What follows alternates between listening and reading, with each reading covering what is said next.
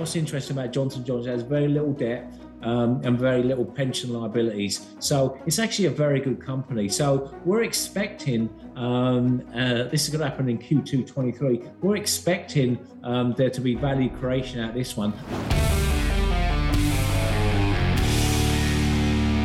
My guest today is Jim Osman. Jim is founder of The Edge, a research firm that analyzes investment opportunities for hedge funds and global money managers. He brings more than 3 decades of knowledge and experience to the table. And when it comes to spin-off special situations or corporate events, well, he's the one I turn to for actionable ideas. He's also a senior contributor to Forbes magazine, where he writes a monthly column. I recently sat down with Jim and we talked about how wealth can be created when the stock market is falling and what areas he's looking at right now. Jim, thanks so much for coming on the show. I greatly appreciate it. And I've known you for, I think, 7 or 8 years. And every time we get together, I always learn so much from you. Thank you.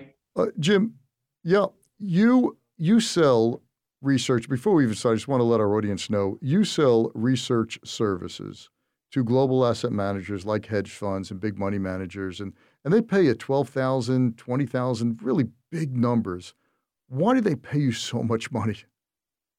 Yeah, that's a great question. And, let's take it another way. Someone might argue, well, if you're so good, why aren't you doing it? Well, as you well know, there's a big uphill struggle to even raise cash at any point in the cycle. And that's always a big job. I've just been passionate about helping money managers and helping people who, just are really careful with their money not to lose it. And I think the goal really of any research, of any product that anyone signs up to is just that. Start with a risk, and I think that in our area of spin-offs, it negates a lot of the risk just from the fact that the situations can be quite lucrative. So you have a natural downside protection. And that's what's drawn me to the space where, in a world where, let's face it, and arguably everything is cheap. Everything is cheap out there. There's great companies on sale at the moment, but you buy them and they're 10% cheaper the next day. So how does that work?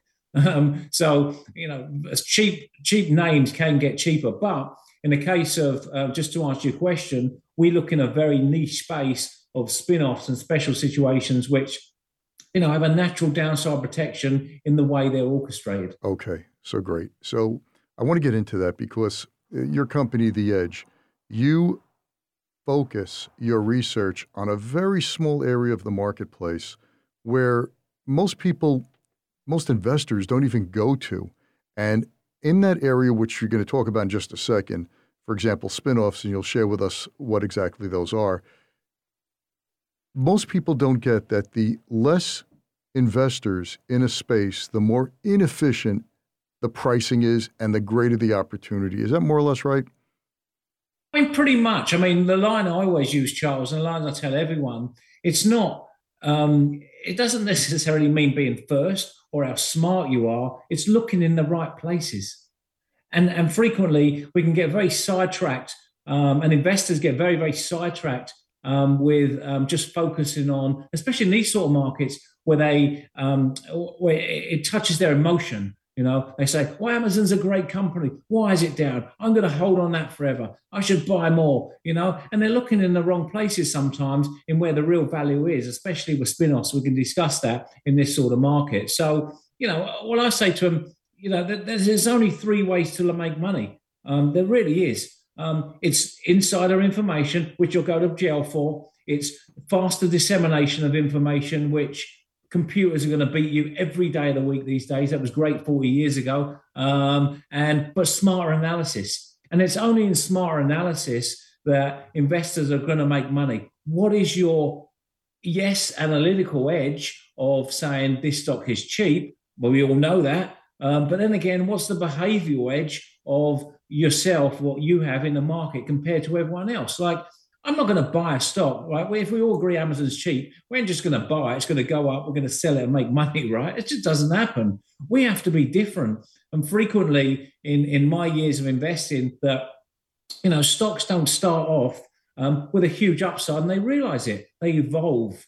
And that's very important to look at for investors to understand that one, they've got to be looking in the right place. Two, they've got to have the smart analysis. But three, they've got to recognize that the story can evolve on what they're looking at. Okay.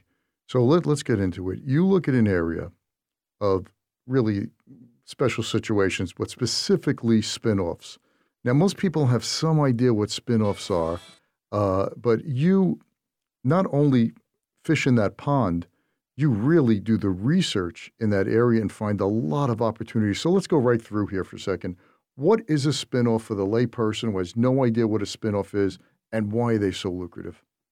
And that's a great question. So, a spin-off is a separation of a business from another business, which is spun out, essentially given out onto the open market without you subscribing for the shares or buying the shares, and you get them whether you like them or not. Okay, right? That's the one. Okay. That's the one liner. So this is not an IPO, initial public offering, where I have to go buy something or have to research or there's a lot of hype. This is a big company.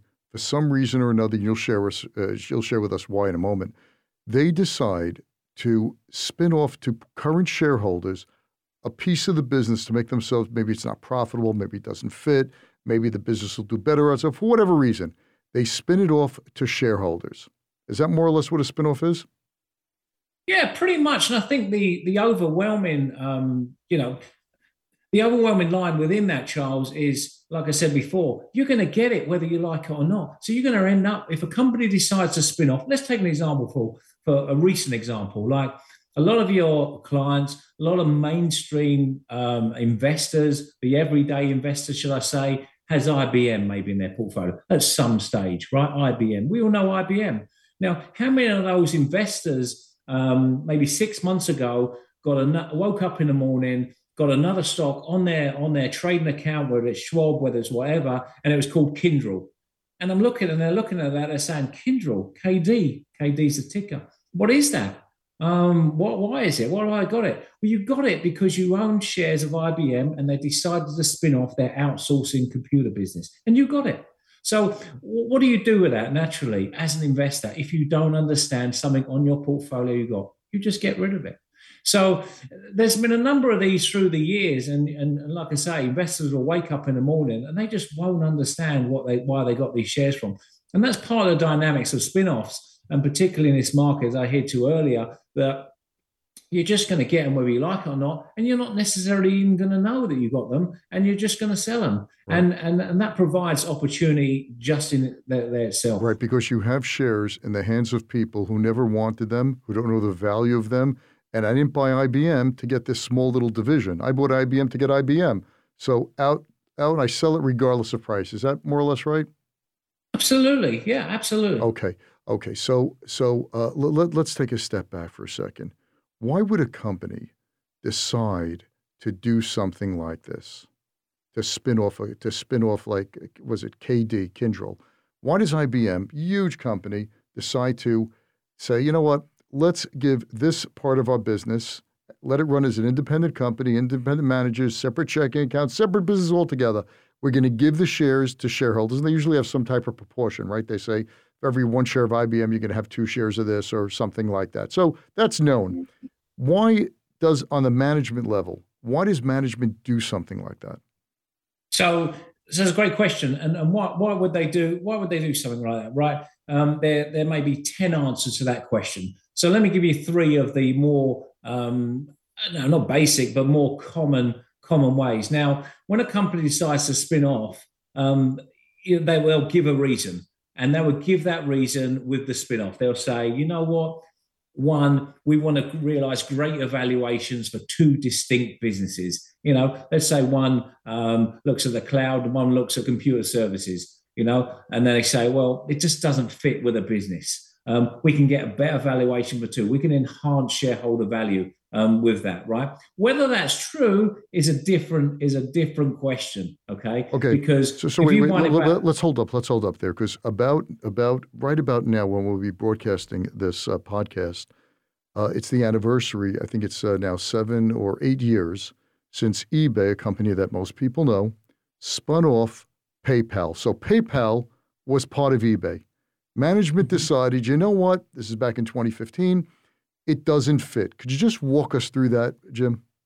Yeah, absolutely. So you had a payments business and you had a marketplace, right, at the simplest level. Now they said, and I think it was some activist intervention by Carl Icahn as well at the time, if I remember correctly. But what they said was these businesses don't fit together. We can realize two distinct valuations for the business.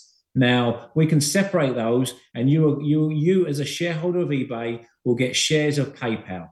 And for the moment, when that come out, and I think I was one of the first to say, actually, it wasn't a good deal, and the shares kind of collapsed really on when they listed. But it went on to be a very, very good company. Look, the rest is history. Where there's been more payments, there's been an impact on their business, things like that, and the share price has come down. But initially, there was huge value creation after the fall of PayPal. That these were two distinct businesses. So the premise of that, as you know, Charles, is the fact that the one plus the one equals three. So we're getting a greater entire valuation for the businesses as a whole, broken up, Right? and it releases value. So that's the great evaluation. Right. So two distinct businesses argument. Because PayPal was snuck in there, and the street doesn't know how to value it. It's tucked away in eBay. It doesn't have its own visibility.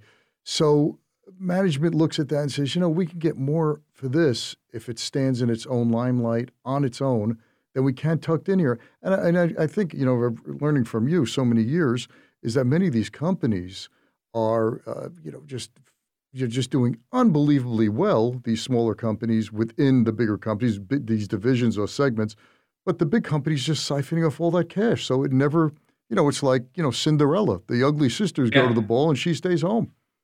And you're right, and that's one of the reasons I think that's the good. And if I give you the bad and the ugly, a lot of your investors will know Honeywell, of course. Honeywell, great company. Now, a few years ago, they were approached by an activist to break up their business. In fact, we were slightly involved in that as well. But what they did eventually was they broke up into three parts. Now, what Honeywell shareholders got was Residio and I forgot the other name of the one now. Residio, the other breakup. Will come to me in a second.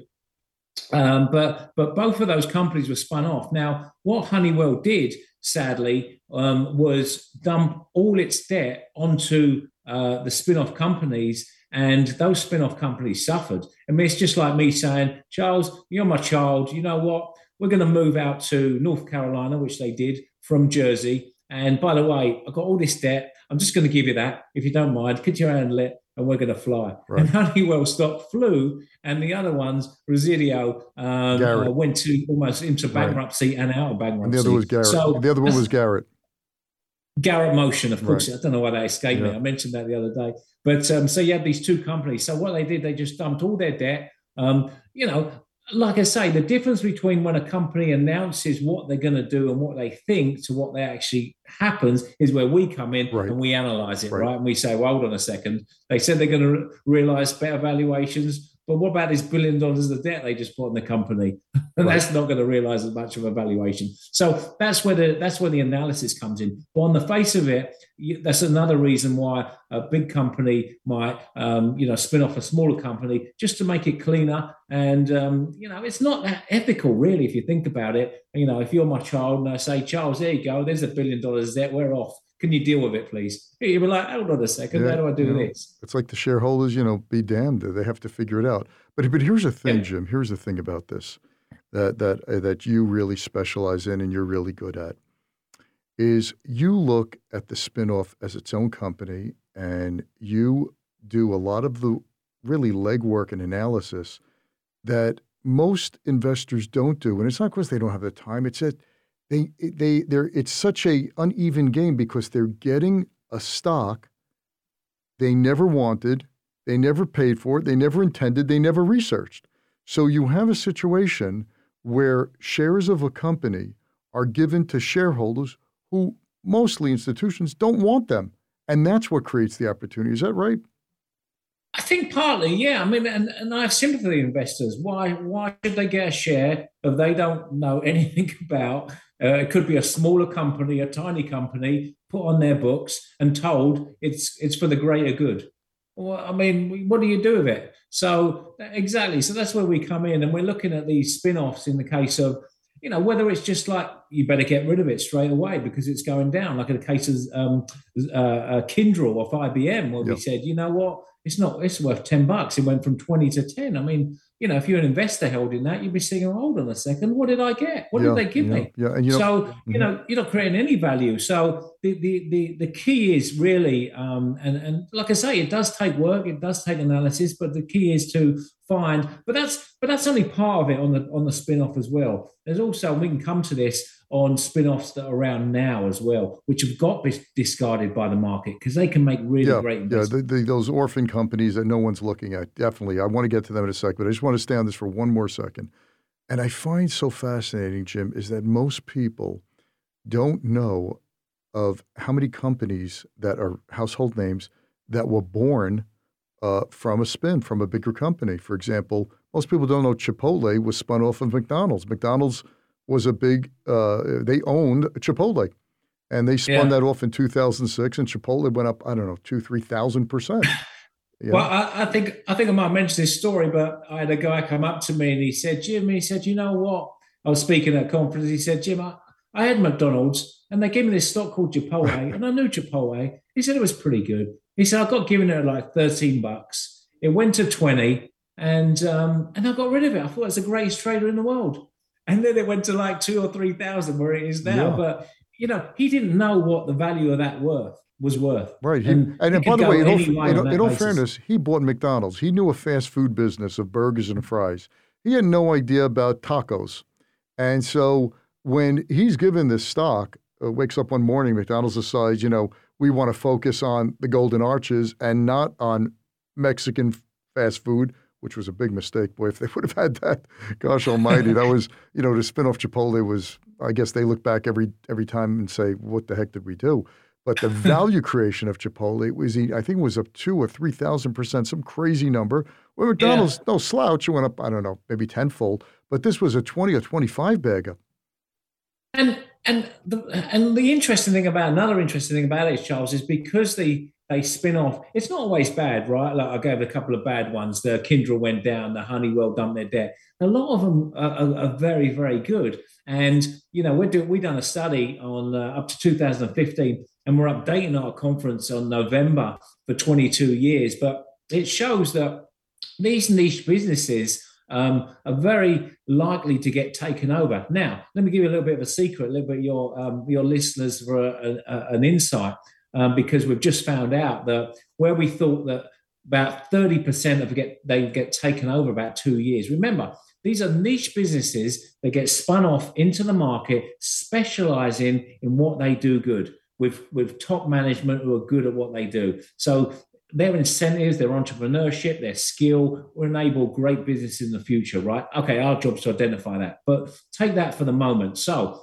we have a system in the States where at 2 years, we have a takeover rule. Now, if a company gets taken over, if a spun off company gets taken over before that, the acquirer has to pay the tax. If they don't, around 2 years is a prime time for them to get taken over. Now, in our spin off study, we found out that around 30 to 35% of spin-offs get taken over around that 2 year rule. And that's why, because they're totally niche, great businesses. Now, what our study suggests now, and here's the insight, is that number has gone higher.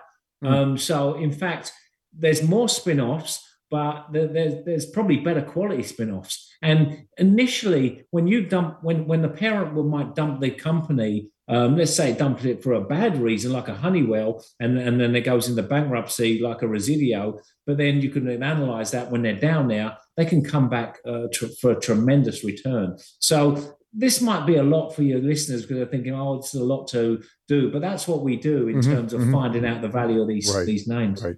So, for example, it's another thing which I was looking at a couple of weeks ago. Uh, Circuit City had a used car dealership buried in there, and that was CarMax. And they spun off CarMax. Most people don't know that Circuit City And that's another thing. Circuit City should have kept CarMax. Yeah, Circuit City went out of business, but CarMax is a fantastic company, yeah. a leader in the used car market. And And you're right. Yeah, sorry, no, no, sorry, no. I'm Charles. And just I think that go ahead. I was going to say that ultimately the company initially might be thinking, oh, you know what, we're just going to say it's at a better valuation. We're going to spin off. We're going to dump the debt on it. But it puts out when you put good management. It's one of the things we analyze as well. You put good management into a bad business that's on its arse, let's say, and they turn that around, then you can get very very good businesses. And what was initially was bad, if you were given a business, you're an entrepreneur. A lot of your listeners are going to be entrepreneur. If you were given a business, first thing you were looking at, right? It's a bad business. How do I turn this around? How can I refinance the debt? How can I put people incentives so they work harder? And all those sort of dynamics come into play on the spin-off companies because they are brand new companies come to the market. Now, contrast this with IPOs. Now, IPO has gone from 100 billion last year to about 5 billion worth this year, right? Why? Because no one wants to buy companies because they're manufactured companies. I want to sell you at the highest possible price to make lots of money from me. That's a bad investment right off the bat. With the spin-offs, you're getting them where you like it or not. The company, you need to work out, or we need to work out what the dynamics are behind that, whether it's value creation, or they're just trying to get rid of a bad company and actually it's going to fall and then you're going to buy it. And who are the management and how they incentivize, and all those sort of things can be particularly interesting for us when we're trying to spot investments. Right. And now, from I'm seeing out there, and tell me if I'm right on this, is that bigness is bad. Companies are now taking the conglomerate and they're breaking it off. Deconglomeratization is now the new thing, and we have some humongous companies, well-known names, and I think you have three of them in the article that we'll go through in a sec, that are now spinning off, and it seems like a win-win. The parent's going to do well, and the spin-off's going to do well. So, what do you see? Do you see that trend happening with bigger companies looking to get smaller because bigness is very, very hard to manage?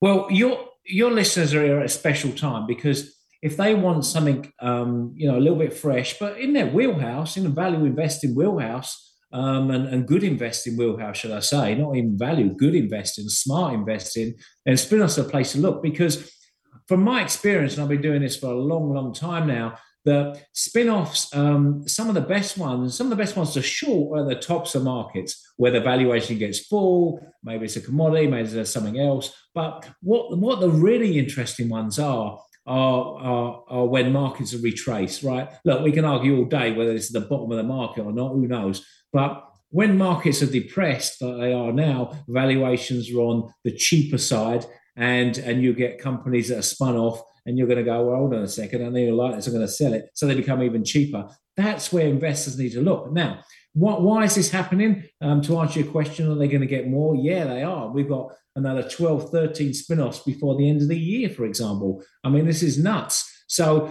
why is that happening? Well, I'll go into those companies in a second, but just to give the listeners a background, it happens because you can't IPO. We've seen that. IPO markets collapse. You can't sell a company. Do you want to buy a new company from me in this environment? Of course you don't.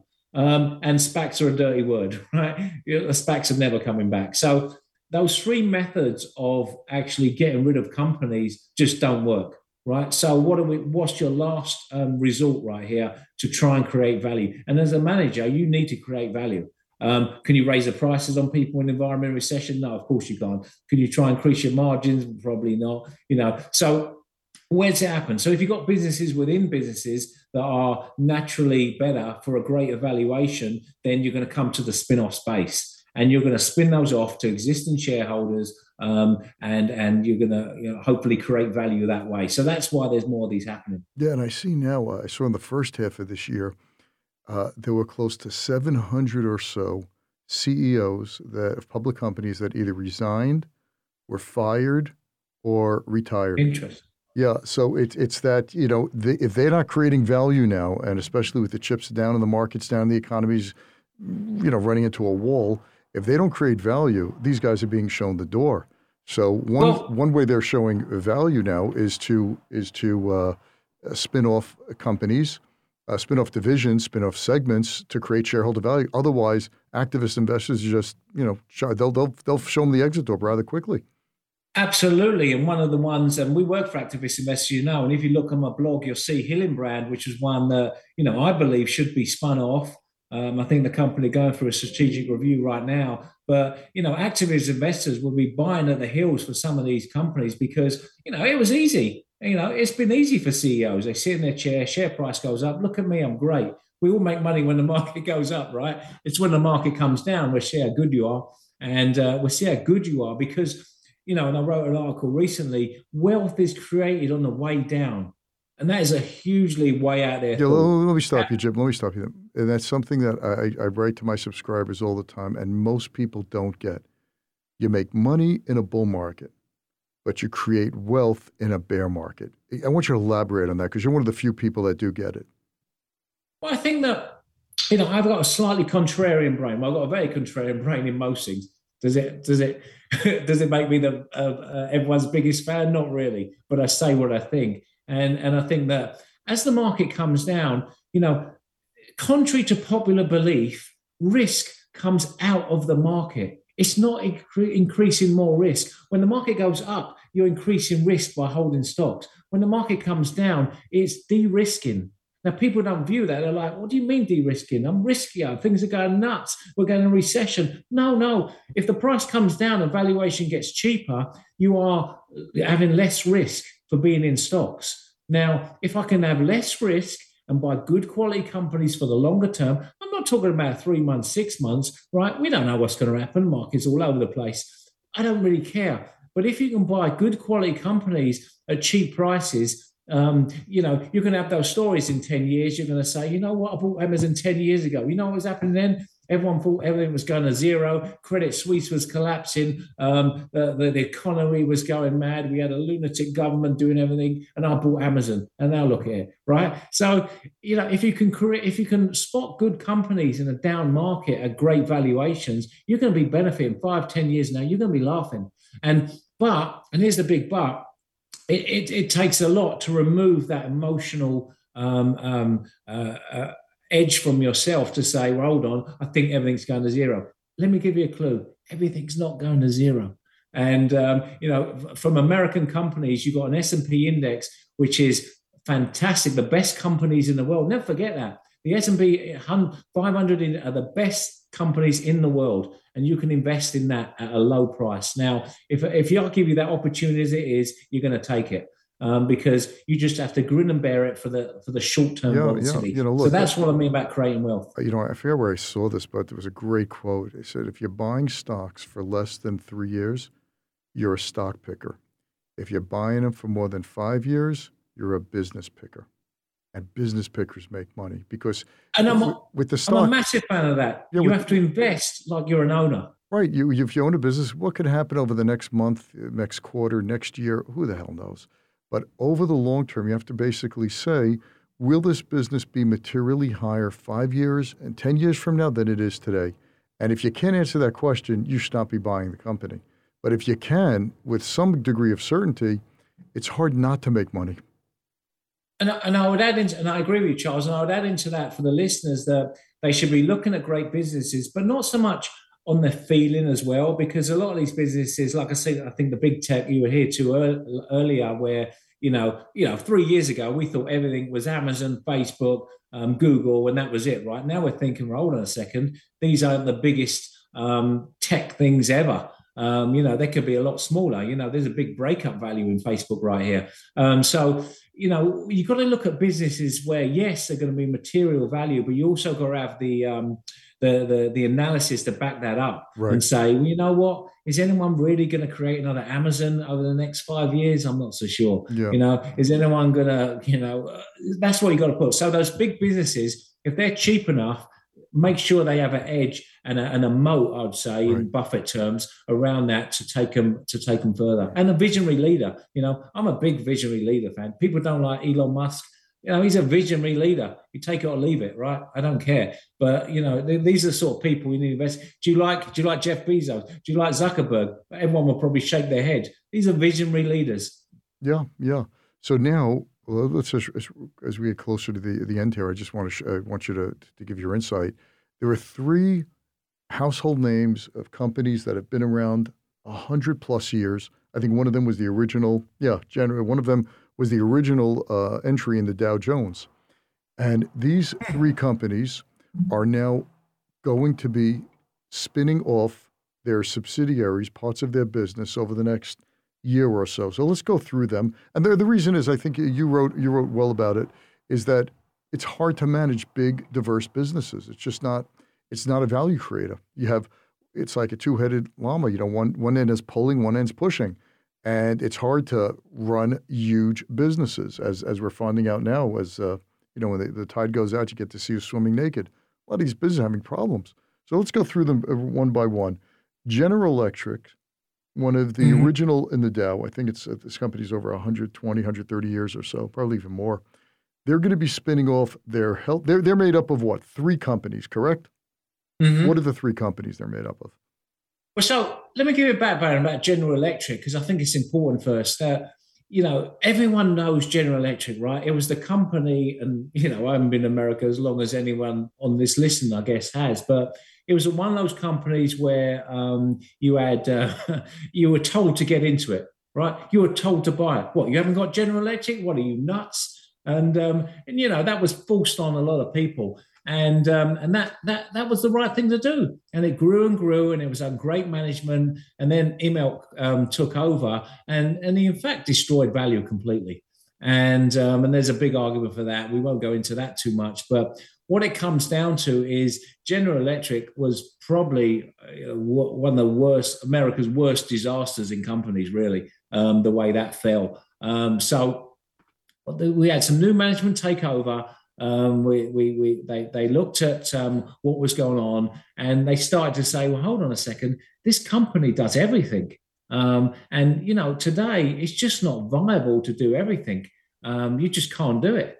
And can you have a zillion businesses at once? No, I'm not sure you can. So this has been on a radar since I say January 18 for potential value creation opportunities. And a few years later, he announced a three-way breakup. It's going to take place in two parts. GE Healthcare by 2023 and GE Renewable Energy and Power spin-off to be called Vernova, GE Vernova by early 2024. This leaves its aviation business as the core remaining business. Now, listen, this leaves the complex nature of this leaves it huge room for mispricing on where the cash goes, where the debt goes, what companies come out better, what the management are. And this takes real analysis. Now, if you want to make the most of that, and you ask me why do people come to us, they say, Jim, I need your expertise on what company is the better company to go for. Now, I had a chat with, just a side note on spin-offs, I had a chat with one of the big GE analysts on the street, and he said, after January next year, I ain't covering GE anymore. Right. I'm like, why? He's like, well, because then they don't do what I do anymore, right? So, that's where they kind of get dislodged, in your term, orphan securities, where they get dislodged and people forget about them. You're saying people are going to forget about this part of GE. So this company is split into three for value creation. Now, this is kind of on its last leg. So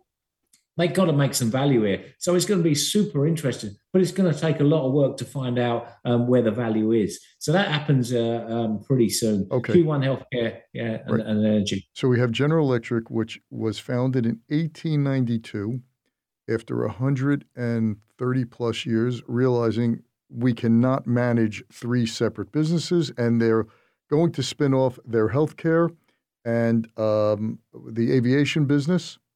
Is it the aviation or the power business, I think, right? Yeah, they're going to keep the right. Aviation. So they're going to keep it, and one shareholders are going to wake up one morning and see shares of the healthcare, and then they're going to see shares of the power business. And you're not going to be told. You'll have something through your email, whether you see that or not. Right. Most people would have no idea what the valuation of this new GE healthcare business is. They'll probably sell it, and there's the enormous opportunity. Okay, that's number one. Number two company that you talked about is Johnson & Johnson, which is... Everybody knows it. Yeah. Everybody knows the company, but how many people know they're spinning off? Probably, I'd say very little. again, people know about the business, and big pharma, it's always been reasonably okay, really, as an investment. I'd say slow burner, nice dividends. But you've had the major players come into play in the last few years. Pfizer, for obvious reasons, with a vaccine, whether you agree with that or not. They spun off as well. GlaxoSmithKline, in separating their consumer segment. So big pharma, again, that big word that goes with pharma is not so fashionable anymore. So those guys are slimming down. And what Johnson & Johnson are doing are separating their consumer health segment to focus on developmental drug portfolio. Again, the kind of dynamics of what they do is all kind of a bit of marketing for them. But in this transaction, J&J will spin off its consumer health segment and retain the pharma and medical devices segment. So that's what they're doing. They're kind of creating value that way. It has little debt. What's interesting about Johnson & Johnson, it has very little debt. And very little pension liabilities. So it's actually a very good company. So we're expecting, this is going to happen in Q2 23, we're expecting there to be value creation out of this one. And what can investors do now? Well, ahead of that, they can sort of, start accumulating the shares maybe if it's a cheap valuation. Right, if they've right. got their own Buy sources. shares of Johnson & Johnson now, so when the spin does happen, and by the way, the shares are down, due to this bear market, when the spin does happen a year from now or so, they wake up one morning and they have shares of the consumer health company. Yeah, and what we're seeing, Charles, is a lot of that value coming up to the spin in good companies. Let me make that decision in good companies on the rally up to the spin, and it is a rally because the value starts to get embedded, in the share price, and that's why you rally. So investors here are very early. Your listeners are very early in being able to look at this. Again, check in with us, check in with your broker. They probably won't know anything. But once stuff gets filed, you're going to be like, well, this is where the cash is going. This is where the debt is going. This is the better company to hold. But ultimately, you're buying a good company right now in Johnson & Johnson. Right. And like you said, most analysts, when these kinds of things happen, they just walk away from it or don't cover it as well. It's just there's too many moving parts. I spoke to Joel Greenblatt actually, and who everyone's going to know when he wrote that ridiculously titled but fantastic book, "We Want to Be a Stock Market Genius." And I said, you know what, Joel, when you wrote that book in I think it was like '97, everything's come full circle. Nothing's changed. Yeah. People sell the spin-off, analysts don't cover it. No one knows what's going on in them with spin-offs. Nothing's changed. Nothing has changed, which is frightening, really, considering we claim to be sophisticated investors. We're not. Nothing's changed. Yeah, and you know what I found, from my years working on Wall Street, knowing so many people like you, well, I think you know a lot more people than I, is that most of these analysts, a lot of great ones, many of them don't want to work that hard in areas where they have to go out on a limb and do a lot of investigative journalism and act like Sherlock Holmes. Because it's much easier to call up the CFO and get some information and then look at what everyone else is research on this. But to tear apart a company and look at it from the ground and say, what's going to happen here? You know what? I'll find a company that's easy to do and then move on. Well, if our business is evidence of that, we've grown. We've grown in the space. People come to us for that reason. Yeah. And like you say, it's how many analysts who say to me, like I say, to take the GE analyst, for example, he says, well, Jim, I don't do aviation, but I do the other bit and I don't do that bit. It's like, well, is he going to break up the company and give it? Of course he isn't. Where's that little piece gone? Where's that bit in the middle that someone has to do? That little piece will probably go on to be an orphan until it becomes enough a time in the marketplace where some analyst in aviation will pick it up and cover it. But till that time... And that could be it could be 6 months, 9 months down the line. A year plus. Appreciated 50%. Yeah. And the last company, which is another, so we have one company, General Electric, which is going to be spinning in, which was founded in 1892. Other one was Johnson & Johnson, founded in 1886. And the last one is on everyone's breakfast table, most people, is Kellogg's, founded in 1906. They're going to be spinning as well. Well, we say, exactly. I always say Kellogg's. It's in fact Kellogg, but it's Kellogg's on the box, but the name is Kellogg. It's kind of odd, really. But I thought that, I'm a big fan of intermittent fasting and all that, and I thought, people aren't eating breakfast anymore. But then, for Americans, I saw a study the other day. Breakfast is one of the most important meals of the day.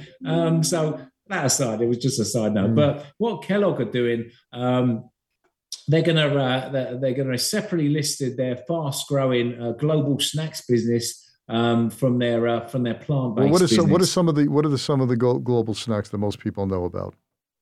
Global snacks are going to be things like forgotten on my head, Charles. Now you put me on the spot. All right, you're real I can't Brit. think of the You wouldn't main know that, ones. huh? I don't eat snacks All anymore. right, so this is one. Yeah, that's true. Jim, for those of you who don't know, is a triathlete, and he rides his bike in all sorts of weather. One of the famous ones that Kellogg's has, which most people don't know, is whatchamacallit, Pringles. No, Pringles, that's right, oh, Pringles, and I never eat Pringles. no, no, I There don't you think you go. would.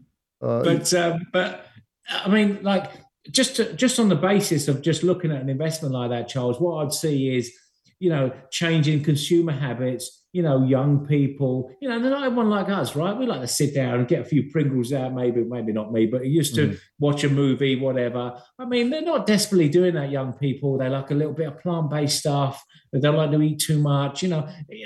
Whether you like it or not, it doesn't matter. I keep saying that. Whether we like it or not, it doesn't matter. But recognize the environment, recognize what's going forward, recognize the changing cultures, and put a common sense. You don't. It doesn't always have to be about numbers. Put a common sense lens on it and say, yeah, this is interesting. Yeah, Plant-based foods. Am I interested in them? Not desperately, but a lot of people are. yeah. So hmm hmm that's what you got to look at. So they're spinning off as Yeah, well. And again, with Kellogg's, they're an old company, and they have really iconic brands. There's Eggo and Pringles and Cheez-It and Nutri-Grain, and then you have the cereals that's like right. Frosted Flakes and Kellogg's, and then they have the plant-based, which is very small, which is this the meat kind of substitutes, whatever Yes. what they call that, Morningstar Farms, and all that. Yeah. So Yeah. so investors are going to wake up one morning and be given two different companies and Yeah. then go run with them and not know what to do with them. And they're just your natural inclination is just going to sell it. I don't know Right, what this is. It's right, going to appear, and this is the worst thing. It's going to appear as a credit. It's not going to appear as a loss. You're going to right. have a credit. You're going to have a credit, and what you're going to do, and especially, and this is why I come back to these sort of bear markets where you've got. I'm going to give you money, Charles. That's what basically he's going to look at. I'm going to give you money on your account tomorrow, and you're going to see a bunch of money on your account. You don't know what it is. I'll take that. You sold it, And right? just get rid of it. Yeah. Sadly, that is the mentality that hasn't changed Hey, forever. Jim, if it wasn't, we wouldn't be making money, and you wouldn't have spin-offs outperforming the S&P by almost 2 to 1 over the past decade or so, 2 decades. And you Yeah, think about it. I always think when I look at these spins, do I own McDonald's and I'm passing on Chipotle? Like, is this the next Chipotle? You don't want to miss mm, that. A 20 bag or a 25 bagger that was given to you, and you watch it go up 50% or 60%, I think, the first couple of days, and you said, wow, I feel like Warren Buffett. Let me sell, and I made $1 zillion. Or, owning Circuit City, and when you were given CarMax, you said, I invested in electronic superstores. I don't know anything about cars or used cars. So there's so much here, and there's so much inefficiencies, and that's really where you and your company and your team shine. and I thank you for that, Charles. And I think that the investors are clearly the mentality, sadly, with any investor, not just yours, not just me, ourselves, and we've got to check our brains on this sometimes. Is we want to snatch at a profit and we want to let a loss run, Yep, right? yep. That's where we are. Yep. Folks, Jim Osman, The Edge. You can follow him, which I do on Forbes. He's a Forbes columnist. He puts together 1 or 2 articles a month or so, and you can go back and look at him. I'll put a link down below in the description for Jim to the articles. Really fascinating stuff. You give away everything in these articles, and by the way, you're one of the few people who go deep into these articles. You give your analysis. It's like the stuff that you sell for 12,000 plus. You just could follow some of your articles and get tremendous insight. Yeah. Well, thank you, Charles. I appreciate it. Like I say, I'm passionate about helping people. I'm passionate about people winning. Hope that comes through. I've got another article tomorrow. I'm going to try and produce one a week going up to December. It's my book coming up. That won't be out till next year. But like I Oh, say, what's the I'm book? trying to What's the give. book on? I didn't know you wrote a book.